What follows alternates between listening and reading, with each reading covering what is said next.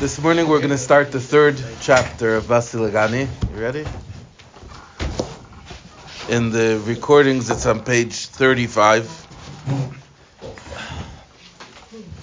In the copies, it's on page 35. It's a fun chapter.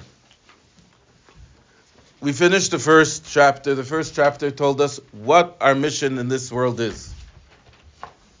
Our mission in this world is to make this world into a gan, into a garden for Hashem. A garden where you feel Hashem's presence. Come. A garden where you feel Hashem's presence. The second chapter of Basilagani taught us how you do it. How you do it specifically is iskafia and ishapcha, which we learned about in the first chapter. But the second chapter taught us how you do it practically through the model of karbanis, sacrifices. How we have to make sure that our nefesh habahamis, our animal soul, is brought upon the mizbeach of our hearts, where the godly fire of the nefesh alikis of the godly soul will consume it, and the godly soul will invigorate, excite the nefesh habahamis, that the nefesh habahamis also should be excited about godliness, the way that the nefesh alikis is. And when you accomplish that, then the potential is unlimited. When the nefesh habahamis is on board, when the animal soul is on board, then you've got unlimited potential. The nefesh alikis is much more limited, it's much more square. The nefesh habahamis colors outside of the lines. So if you have the nefesh habahamis on board, the animal soul on board, then you've got an exciting dance, an exciting event. Here, there's more copies. Sure. Now we start chapter 3. Chapter 3, Ubazeh Yuvam, with this we could understand. In chapter 3, what we're going to see is what is the problem that usually gets in our way, that prevents us from accomplishing this mission, as we've discussed in the earlier two chapters. And the answer is one single word. And that's what chapter 3 is about. The answer is shtus. You know what shtus is? It's a fun word. It means exactly what it sounds like. You know what it sounds like, Yasniel? No. Shtus. Let's see. Ubazeh yuvam. With this we could understand. Why the Mishkan was built out of atzei shittim. In other words, we're going to still use the Mishkan as the model in order to demonstrate for us how we're supposed to accomplish this mission. And this time we're using the material that the Mishkan was built out of. The Mishkan was built out of shittim wood. And this shittim wood, it's a special type of wood. And the reason why it specifically was used to build the Mishkan is because the Mishkan is about this concept of shittim or shtus. Let's see. The liyos she'ikar ha'aveda b'mishkan u'mikdash hu l'ishapcha chashaycha l'naira. Since the main service of the Mishkan and the Beis HaMikdash is, as we discussed earlier, to transform the darkness into light, to transform the animal soul into a chassid, to make the animal soul into a chassid who's excited about godliness. L'ishapcha chashaycha l'naira. Shezehu inyan avedis hakarbanis, and this is the idea of the divine service of karbanis, of sacrifices. Kanizkar le'el, as we mentioned earlier, ubefrat, and especially that it says in the parentheses, Maisa haketeres. The keteres was there are two mizbeachs in the Mishkan and in the Beis HaMikdash. The outside Mizbeach and the inside Mizbeach. The outside Mizbeach was where you brought animals as karbanis. The inside Mizbeach was where you brought the Keteris. The Keteris is a much more refined the service which was performed. And it especially represents this idea of iskafia nishapcha in a much more refined way. In any case, v'al yedei ha'aveda shebemikdash, through the divine service that we performed in the mikdash, hine al yedei zeh he'ir gilui alikus ba'olam. This caused that godliness shown in the world, which is what we said the whole objective is. The objective is to make the jungle into a garden. The objective is to bend over the klipa so that the godliness should shine through, that you should be able to connect to this godliness. V'lochein haya me'atzei shitim. That's why the Mishkan and the Mikdash were built from atzei shitim, from shitim wood specifically. Dehine shita perusha netia. The translation of the word shita means to swerve. The word shita means to swerve. What does that mean, to swerve? To swerve means, dehainu, sheyesh davar shehu emtzai. You have a middle road. The middle road is the road of logic, of common sense.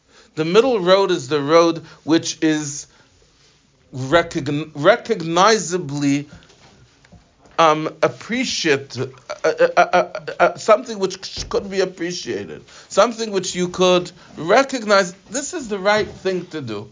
You see it clearly. This is how a person should behave. V'hahataya le'ezat sad, swerving to any side. That means l'mayla, above, and we're not really going to speak now about swerving above, but it is possible to swerve above, to go beyond logic, to go supralogical, oilamata, or below, and that's what we're going to speak about now. Either way you swerve, nikres shita. It's called shita. You know, every person thinks that he's the middle ground, right? Anybody who's a little bit more from than me is a fanatic. Anybody that's a little bit less from than me is a frayak. Someone who just doesn't care about Judaism at all. I'm normal, right? So that's the concept of shita. Shita means, you know, the person who said, listen, I have no problem with other people having opinions which are different than my own. Everybody is entitled to their ridiculous opinions. So shita means swerving from the middle ground. There's the middle ground and then there's swerving away from it. Now what happens when you see a person behaving in a way, you want to sit next to me, you could look in with me. What happens, bring the chair. Careful, the splash zone. No, the splash is that way. What happens when you see a person behaving in a way which is not logical? You say he's behaving foolish. That's the translation of shtus. Shtus is foolishness. Why is it called foolishness? Because it's swerving from the shtus, hu ha'hataya, it's swerving mehayedia ve'hachachma. It's swerving from knowledge, from what makes sense, from chachma, what's wise, what's appreciable. The idea v'hasaga hu derech hamitzua. Knowledge, understanding, appreciation, those are the middle path. V'hatoya mizeh, swerving away from that, nikres shtus, that's called foolishness. So, with regard to this, v'hinei, yesh shtus d'leumas zeh, there is foolishness d'leumas zeh. And then we're going to discuss a different type of shtus called shtus d'kedusha. That's my favorite chapter of Vasiligani, the 5th chapter of Vasiligani. But we're going to take some time to get there. But I want to try to finish this chapter, so if possible, we're going to leave most questions till the end. Unless it's, yeah, sure. What does it mean, the Leumas? What? The Leumas. Leumas means the opposite side. You know what President Bush said? You're either with us or against us. Lu'umas means against us. Yeah, most everybody's against us. I told you, that's why Yidden are called Ivri. We're called Ivri because we're on one side and everybody else is on the other side. There's Lu'umas Zeh. Lu'umas Zeh means the opposite side. In English also, you have holiness, and what's something which is the opposite of holiness? Politics. What? Evil. Unholiness, right? There's no such thing as holiness, gray, and impure, bad. It's holy or it's unholy. As soon as it's not holy, it's unholy. There's kedusha, there's holiness, and there's lu'umas zeh. There's the opposite side. So that's shtus the lu'umas zeh. That means swerving over, away from holiness, away from kedusha, away from that which is logical and sensible. U'kamesha kasav, we see this in a verse where it describes a behavior of a woman who's not behaving in a modest way. It says kisista ishtay. It says if a person's wife sister. What does sister mean? So Upirish Rashi explains tat midarke hatznias. She swerved away from the ways of modesty. That means the ways of modesty, at least used to be, normal. Most people behaved in a modest way. And then there are some people who they swerve away from that. They behave in an immodest way. They behave in a way which is not nice, not appropriate. And that is the beginning of a saita, of a woman who becomes a saita. Uksiv, also we have another verse. It says, Vayeshev Yisrael Beshitim. This is when the Jews behaved in a way which was engaged in things they should not have been engaged in. So it says they dwelled in a place called Shittim. Why was it called Shittim? Again, because they swerved away from that which is proper. Shahu inyan hashtus de lu'umas zeh. That's the idea of shtus de lu'umas zeh. Shtus of the opposite side. What is the shtus of the opposite side? The shtus of the opposite side is when a person swerves away from a modest behavior, from a refined behavior, from a behavior which is befitting of a human being. Ukemaymer Razal, as our sages say, Ein Adam Oiver Aveira Elam Kenichnas Beiruach Shtus. A person does not commit a sin unless there's a spirit of folly that enters into him. Our natural inclination is not like that. They tell a story of a woman who came crying to the Rav. She said, Rebbe, my son, he's going crazy. Help me. So the Rav says, what's the matter? What's going on? So she says, Rebbe, my son, he's eating pig and dancing with girls. He's going crazy. Help me.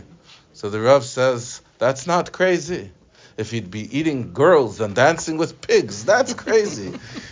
So to us, it seems like behaving in a way which is following our taiva, behaving in a way which is following our Yetzer Hara, that doesn't seem crazy to us. But our sages tell us that that's not the case. Our sages tell us that Ein Adam Oiver Aveira Elam Kenichnas Beiruach Shtus. A person does not commit a sin unless there is a spirit of foolishness that enters into him. In other words, you never stick your hand into a fire. You would never drink a cup if there's a big poison symbol on it. You would never smoke a cigarette if there are pictures of what happens to your lungs on the box, right? Nobody would smoke a cigarette like that. I do. People still would. They're crazy. We'll get there. Very popular. We'll get there.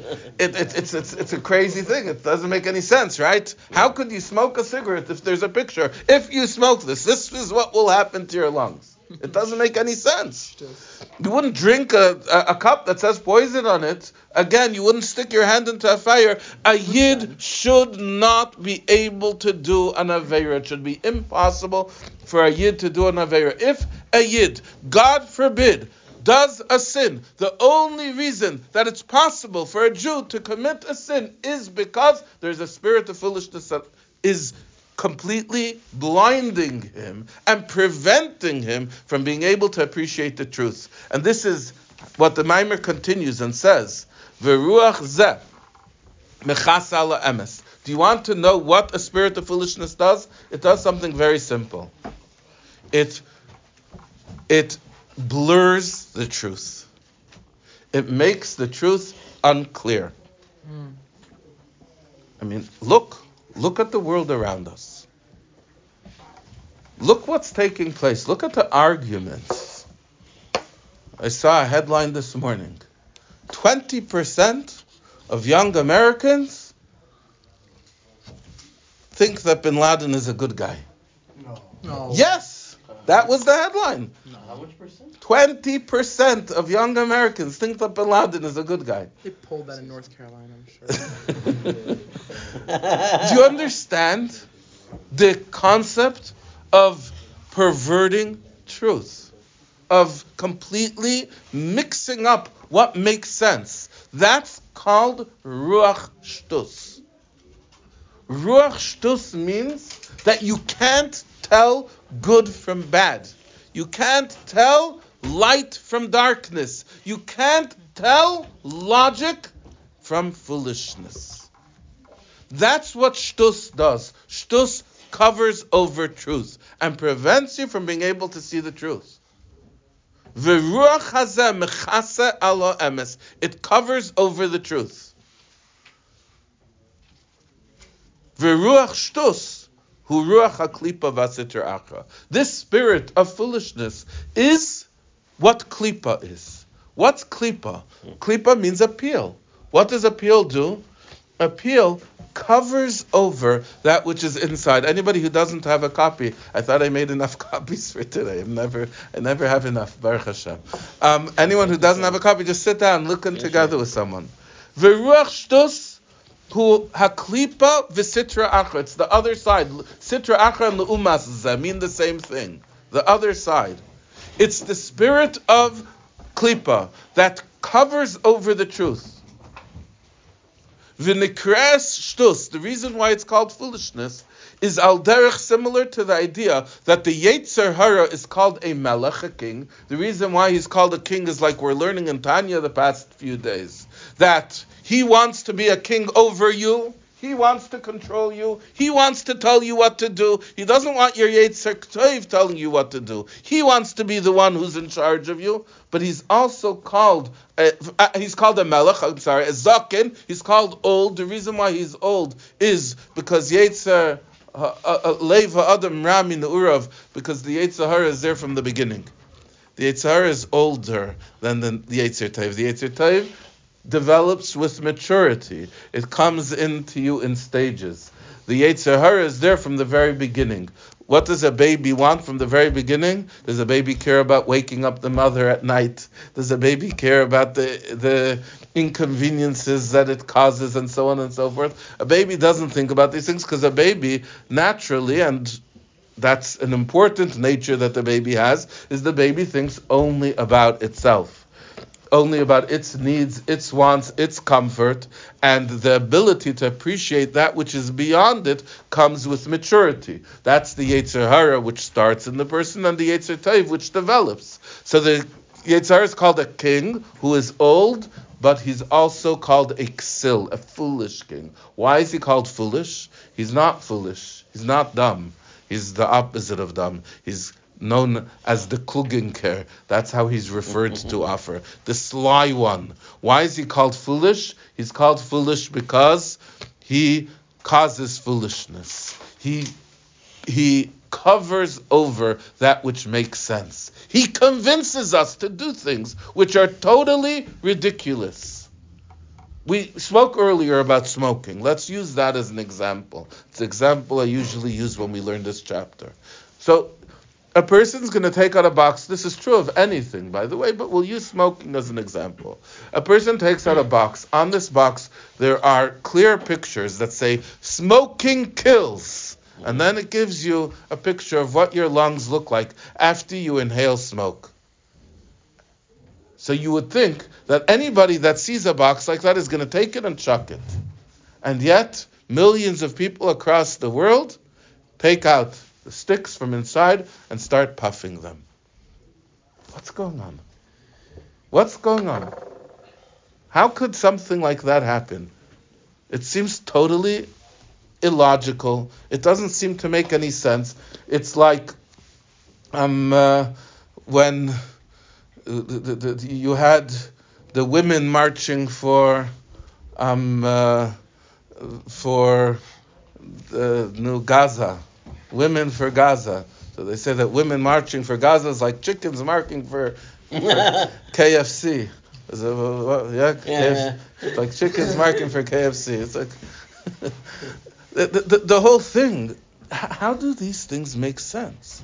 So the answer is very simple. The answer is we're talking about a ruach shtus, a spirit of foolishness.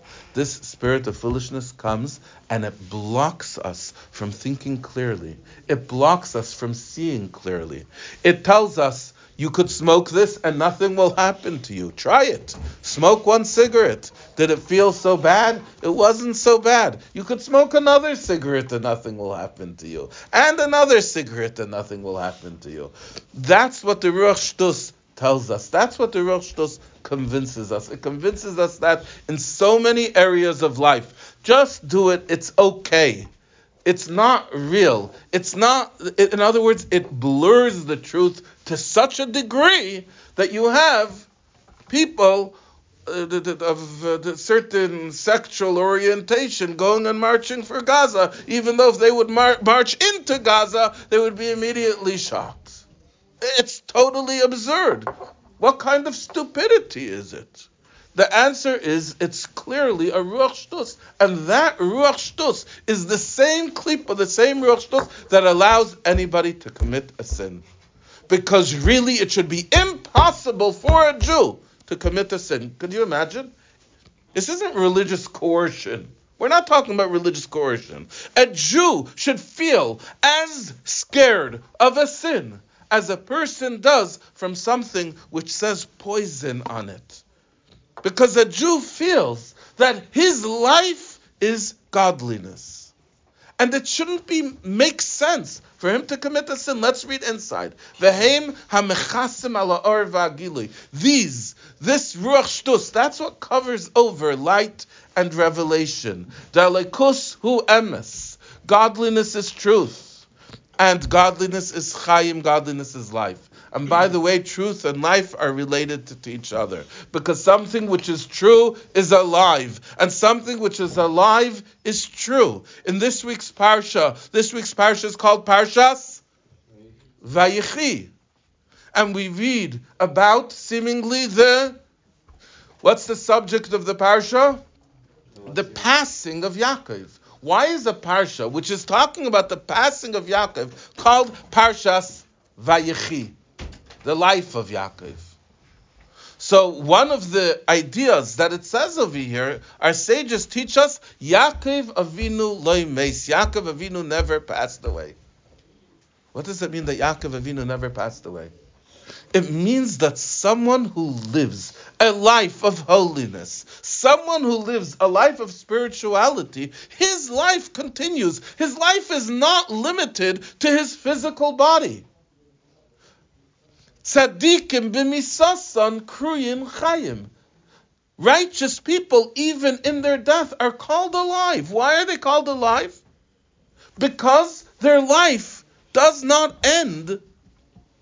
Their life is not limited to the physical body. What makes them alive? What makes them alive is Torah, mitzvahs, avas Hashem, love of God, yiras Hashem, fear of God. These are things which live on, which continue, which don't end. And since these are things which don't end, the life of a tzaddik continues. Rishaim b'chayehem kriyim mesim.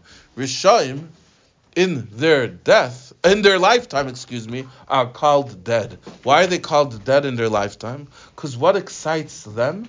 What gives them life? What do they connect to? They connect to a slice of pizza. And the slice of pizza is not really alive. If their life is a slice of pizza, if what gives them energy, what gives them excitement is a slice of pizza, and the slice of pizza ultimately is a object which quickly disintegrates and disappears, and it gets relegated to the sewers of history, then what type of life do they really have? B'chayehem kriyim mesim. In their lifetime, they're called dead. They don't have any life in the first place. And this is what it means. The elikus, only godliness, who emes is true, v'chayim, and alive. Ultimately, every question, every moral question that we have, every challenge that we face, ultimately we should be able to turn to godliness, and godliness has the truth, the answer for us. And only godliness is alive. The most natural thing that a person wants is to live. Life, continuing to be alive, is a natural instinct that is instilled in every single creature. And therefore, it should be natural to any yid that he should want to cleave to godliness, in order that he should be cleaving to life, that he should be cleaving to truth. Ukamesha Kasav, as it says clearly in the verse, it says, V'havaya elikim emes, hu elikim chayim. Havaya, who is a God of truth, is a God of life. So what happens? How is it possible for us to do something which is against truth and against life, the same way it's possible for us to smoke a cigarette, the same way it's possible for us to eat that piece of cheesecake, is because of the Ruach Shtus. The Ruach Shtus comes along and mechase al ha'emes, it covers over the truth, and it covers over the chayas, the life of elikus, of godliness. It prevents us from being able to recognize, from being able to feel, from being able to see that godliness is true and godliness is alive. V'lochei nikras b'shem klipa. That's why it's called klipa. Why is it called klipa? It's called klipa because ukamaya klipa hamechas al apri, just like a peel that covers over the fruit, and you can't really tell what the fruit is like. Yeah, you know how when I go shopping for watermelon, so I stand over there knocking the watermelon. So someone else comes over to me. It happens all the time in the store. He says, "Could you please check my watermelon to see if it's good?" I tell them, I have no idea. I just know that you're supposed to knock the watermelon. You can't really see what's going on inside of the klipa. You can't see what's going on inside of the peel. You knock it because you knock it. What are you supposed to do? But it's not till you cut open the watermelon that you know if it's good or bad. Just like the peel that covers over the fruit, kain haruach shtus mechase umailum umaster al ha'ar degila likus. In the same way, the ruach shtus, the spirit of foolishness, comes along and it covers over, it hides and conceals the light of revelation of godliness. So basically, what the ruach shtus wants to do is the ruach shtus wants to convince us that the klipa is real and that the fruit inside, is not really there. Or, in other words, to use our analogy of the puppets, the Ruach Shtus wants to convince us that Cookie Monster is alive. Cookie Monster is a real thing. You know that he's not, right? You know that he's not. Or you still think that he is? I'm sorry if I'm shattering anybody's belief system. But that's what the Ruach Shtus wants to do. The Ruach Shtus wants to convince us that the puppet is self-animated. And the puppet, ultimately, is dead. And that's why Rishon b'misason b'chayein, kriyin mesim. Rishon, during their lifetime, they're called dead. Why are they called dead? Because they're connecting themselves to something which is ultimately dead. They're connecting themselves to the puppet. And they're convincing themselves that the klipa, the puppet, is real.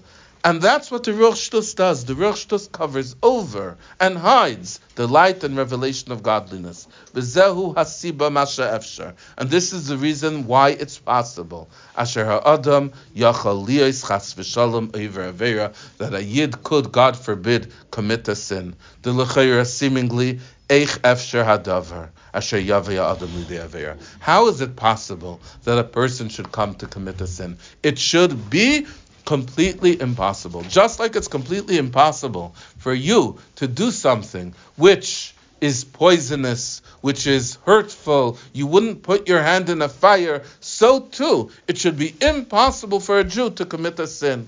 The only reason that it's possible is l'fisha einay margish shabazehu nifred melikus, because he does not feel that with this sin he is separating himself from godliness. V'nidmeloi, and it seems to him asher oidenu biyadusai, that he's still Jewish. He does not feel that he's losing his Jewish identity. He does not feel that he's losing his connection to godliness by committing this sin, God forbid.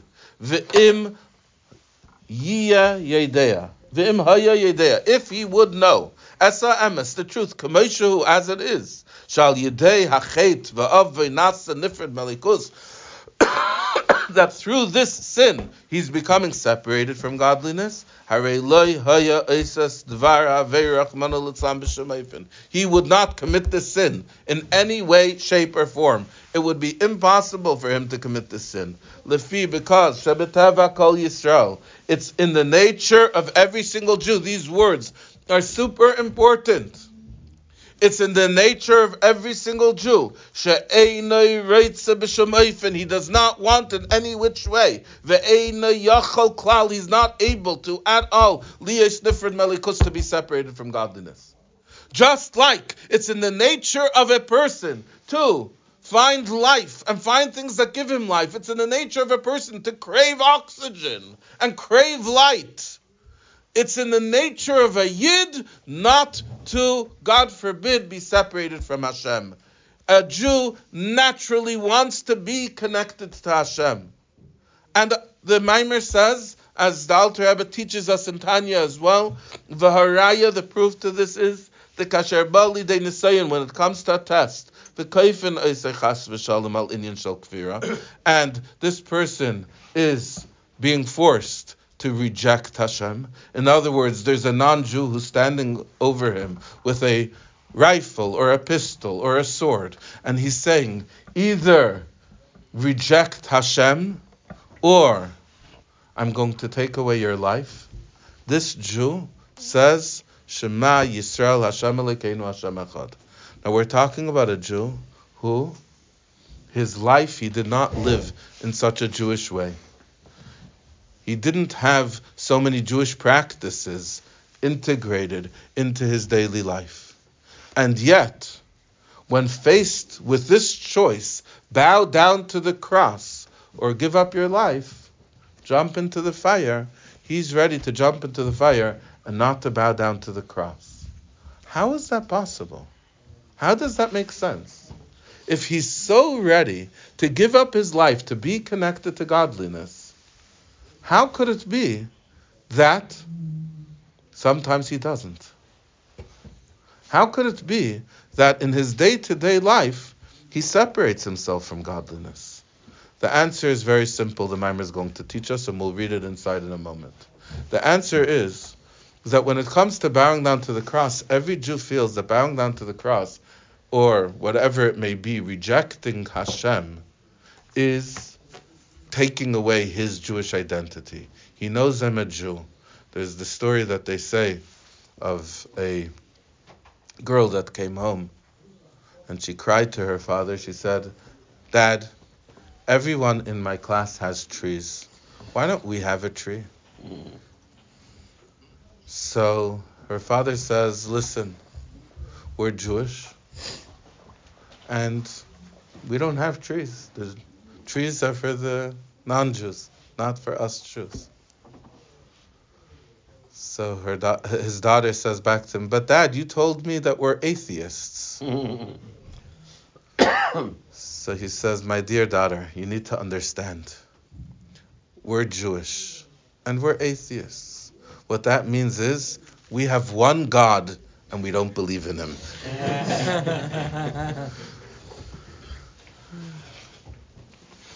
Every Jew knows that Hashem Elokeinu Hashem Echad.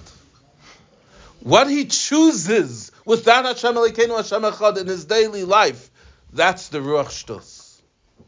But this knowledge is a knowledge which is instilled inside of every one of us. And the proof is that we see again and again throughout our history that even the simplest Yid is ready to give up his life al Kiddush Hashem, to recognize and to feel his connection to Eibishter. Unfortunately, sadly, painfully, this is something which we see over and over again, even in recent history, in the events that have occurred on October 7th and since October 7th in Eretz Yisrael, where we see that there are Yidden who did not live their lives in a religious way, but they recognize in this situation of danger, in this situation of threat, they recognize that their identity is Jews and their identity is with Hashem and Hashem's path. Let's read inside again, Vaharaya, and the proof is the Kasher Bali de Nisayin, when it comes to a test, the Kaifin Chas v'Shalom al Inyan Shel Kfira, and a person is forced on a matter of kfira, of rejecting Hashem. The Ozi Efsher Litais V'Lachshev She'enoi Nasa Nifred Malikus. That then it's impossible to think, it's impossible to fool yourself and think that you're not being separated from godliness. One cigarette, I could convince myself I'm not lining my lungs with tar. But if I'm going to take a cup of tar and drink it, over there, even I'm not foolish enough to imagine that that's not going to affect my lungs. One Aveira, one little Aveira, I'm able to convince myself I'm not separating myself from Hashem. But to, God forbid, reject Hashem completely, to reject my Jewish identity completely, that no Jew is able to do. The Oz Efsher Litos V'Lachshav Sheidinas different Melikus, Harei Hu Mashla Chayav Mineged, he throws his life away.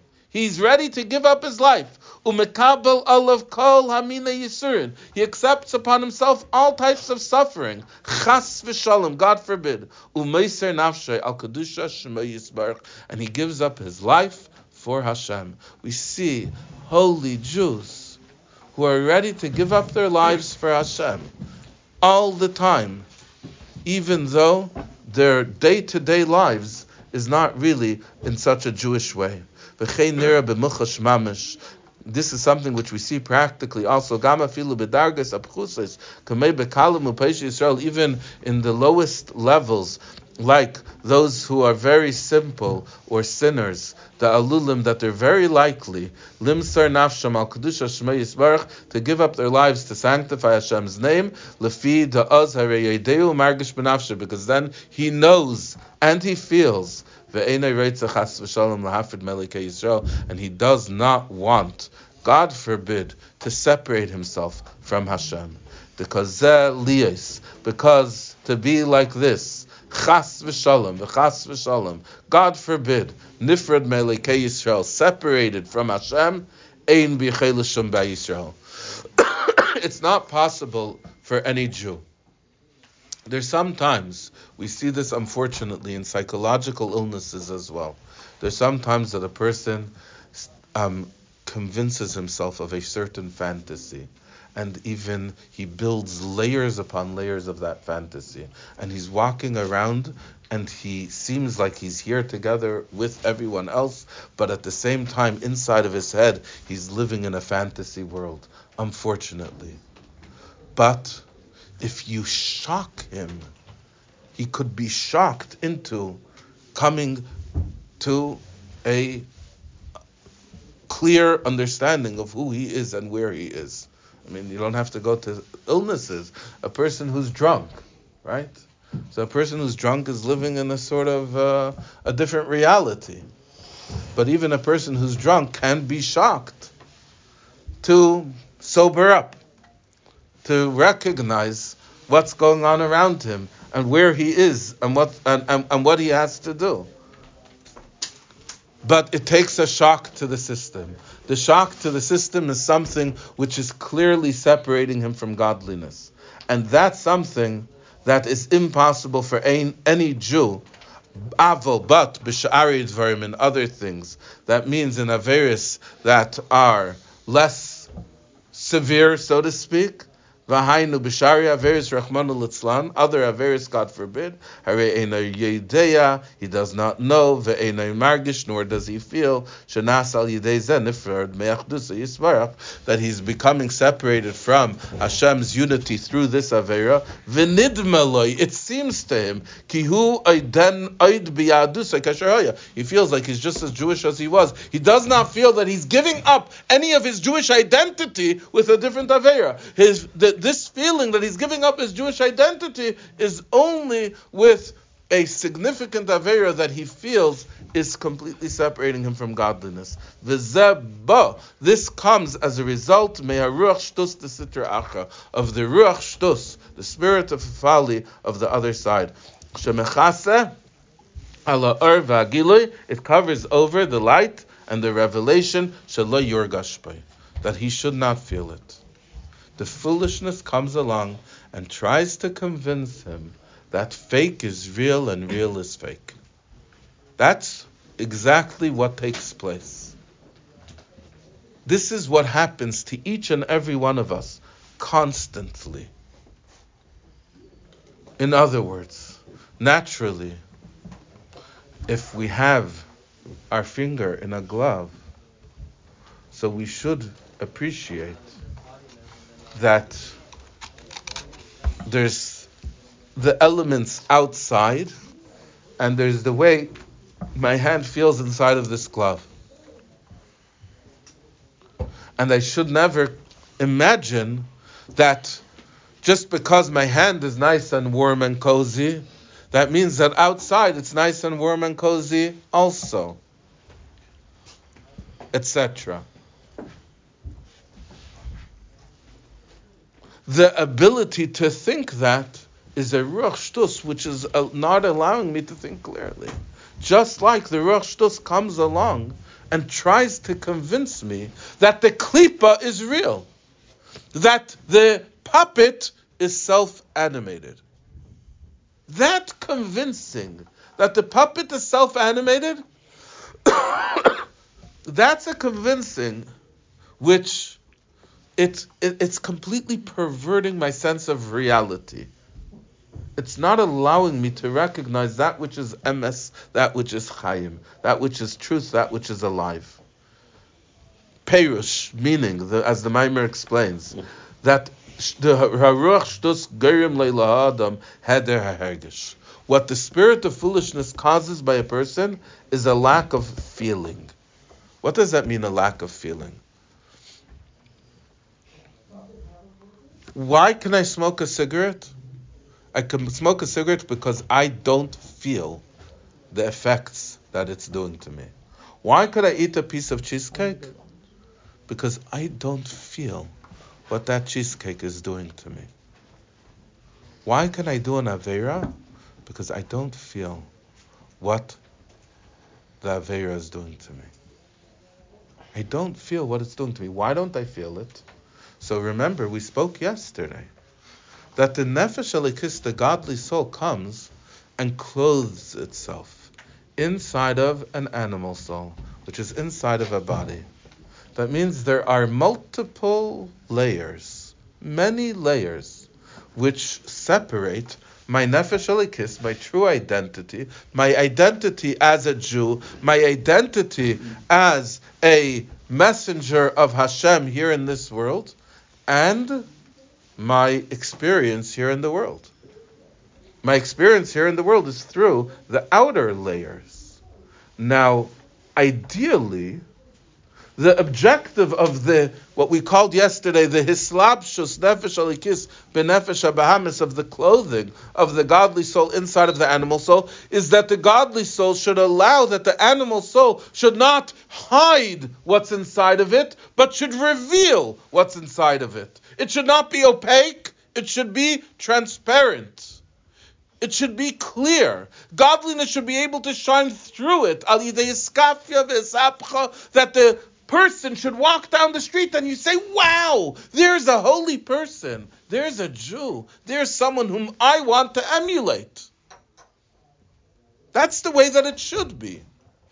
But practically, the outer layers sometimes become very thick and very dark. And instead of letting the neshama shine through, which is the ultimate objective, that the nefesh habahamis, the animal soul, should act as a way to project the godly soul which is inside of it, the opposite is happening. It's covering over and concealing that which is inside. And ultimately what that causes is that a person loses their sensitivity. A person should naturally have a sensitivity that there are certain things which are immoral. There are certain things which are impure. There are certain things which are unholy. He should naturally have a sensitivity which rejects some things like that. It's like that with food.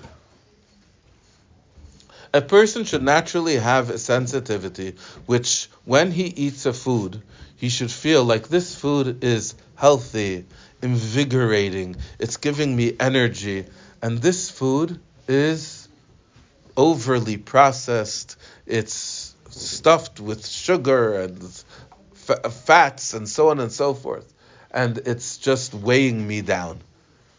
A bite of food, just one bite, should right away communicate to the person and allow him to feel what the nature of this food is. Am I correct? Mm-hmm. Does that happen? Mm-hmm. Why not? Shtus. That's what happens. What happens is, the more unhealthy foods that we eat, the less sensitive we become.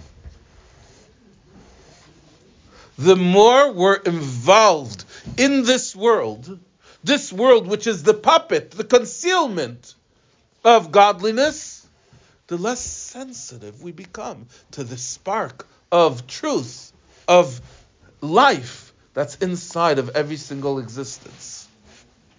And the more the Ruach Shtus becomes effective and blocks us from appreciating what's inside. Let's see. Inside over here in the Maimer. Perush, meaning, the Ruach Shtus gorim loy laha'adam heder hahergish. The Ruach Shtus causes by a person a lack of feeling. Now you could ask me, what are you supposed to do? You're born here into this world. The only way for you to survive is by eating food. And every food has waste. That's our digestive system is for. Every food has waste. That waste makes us heavy. It makes us less sensitive. So what are we supposed to do? Stop eating? If we stop eating, we're going to die. There's all these diets that promote fasting. And they say that if you fast for 1 day, then you'll achieve these health benefits. And you fast for 3 days, you'll achieve these health benefits. And you fast for 6 days, then you'll achieve those health benefits. At a certain point, if you fast long enough, you're going to die. That's the greatest health benefit? I don't understand. At a certain point, you're going to die. You can't not eat. So eating is bad for you, but fasting is also not so good. So what are you supposed to do? The answer is not to become immersed in food. I've seen articles where people are making the argument, we deserve to enjoy our foods. We deserve to stop dieting, to stop thinking about any of these restrictions when it comes to eating. We deserve to enjoy our food. They're not wrong. Enjoyment is important. Enjoyment is like the oil of life, which allows us to be alive, to be saturated with warmth, with love, with closeness. A person who is sucking all the enjoyment out of his life is a person who becomes shriveled up. But that's as long as the enjoyment doesn't become its own focus. I told you I have the cookies simply as a demonstration. It's as long as the enjoyment doesn't become its own focus. It doesn't consume the person entirely. As soon as the enjoyment becomes its own focus, it's like the person who's watching the puppet show and he's clapping for the hero. He's clapping for the hero. Don't clap for the hero. Who should you clap for? Who should you clap for? The puppeteer. Right? Don't clap for the hero. The hero's nothing. He's nobody. Clap for the puppeteer. You know what's going to happen if you clap for the hero? You know what's going to happen if you clap for the hero? Eventually you'll start clapping for the villain as well. That's 20% of America supports Bin Laden. Young Americans, whatever, it doesn't really matter. Why? Because if you clap for the hero and you involve yourself in the hero, even though the hero is taka good, he has a good message, he has a good lesson. But if you clap for the hero, eventually you're going to start clapping for the villain too. There's no way around it. Don't get caught up in the puppet. If you get caught up in the puppet, this will cause you a deadening, a numbing of your sensitivity. A heder hahergish, a numbing of your sensitivity. V'hainu, that means shetoikev hachemda b'taiva v'achamimus denefesh habahamis. Again, the problem isn't so much the fact that you eat the food. The problem is that you have the enjoyment from the wrong things. And if you have the enjoyment from the wrong things, eventually you're going to lose your sensitivity for healthy food entirely. Shetoikev hachemda b'taiva v'chamimus. The geschmack! The geschmack. What is it supposed to be geschmack? Geschmack to be a yid, right? The geschmack that a person has in taiva, the chamimus, the excitement of the nefesh habahamis, of the animal soul, it's going to cause by result. It's impossible that it will not cause. Geirim layu will cause for a person krirus, coldness, heder hahergish, a lack of feeling, binyanim ruchniim, in spiritual things. If you're going to get excited about the puppet, you're not going to be excited about the puppeteer. And if you're not going to be excited about the puppeteer, eventually you're not going to hear the puppeteer's message, and eventually you may end up clapping for the villain. This is a fact. It's a reality. It's out there in the headlines. You can't deny it. You're going to start clapping for the villain at some point. Perush, now the Frierdiker Rebbe is going to say it in Yiddish. Die Zugebundkeit, the connection that a person has, und Zikochkeit, the excitement that a person has, in Yonei Chemda v'Taiva b'Resicha, in matters of Chemda, of pleasure, v'Taiva and Taivis b'Resicha, with a boil, Zemekar, this automatically causes that it cools off hahergish, and in the parentheses it explains hergish means a feeling. Hergish means that you could eat a food and recognize it's healthy. Hergish means you could walk into a room and feel it's holy or unholy. You feel there's godliness in this room or there's a distinct lack thereof. Der Herr und Gefühl, der Herr and feeling, binyanim haruchnim, in spiritual things. Is azoi fil ibergegeben. He's so much given over. Binyane taivais of v'rtzainais of hachumrim. In his base, his chumrius, his base, taivas, his base desires, his base wants, v'agashmim, his physical desires, that he's getting completely caught up in their puppet, And this causes as der ruchnis de gehergishes by betachlas hahelem v'hester, that the spiritual feeling is completely lost to him. He loses his entire sensitivity for something which is godly. It's a natural sensitivity which every Jew should possess. Every Jew should possess a natural sensitivity to tell him this is something which is an Aveira. Stay away from it. Pull back. It's dangerous. The fact that that does not occur is because he has become overwhelmed by other things. Vahainu, shenasa bilti margish klal. He becomes unfeeling at all. He lacks any sensitivity. Ve'ene margush, he doesn't feel not the beauty of godliness, lahanoyam, the pleasantness, ha'arevus, the sweetness, ha'toiv, the goodness, ha'iloi, the elevatedness, b'kiyum ha'mitzvahs, and fulfilling mitzvahs. He does not feel that. V'chein, and so too, einay margish, he does not feel the opposite. He does not feel the danger of the sin. Hapchisos, the lowness, berichuka melikus, when he's far from godliness, shenasal gdei vavin, which happens through any aveira that a person does, not just the big 3 or the big 10, but any aveira that a person does causes him this distance. U'b'derech klal in general, hu kisoi hanefesh habahamis, it's the covering of the animal soul, shemechasal hanefesh alakis, which covers over the godly soul.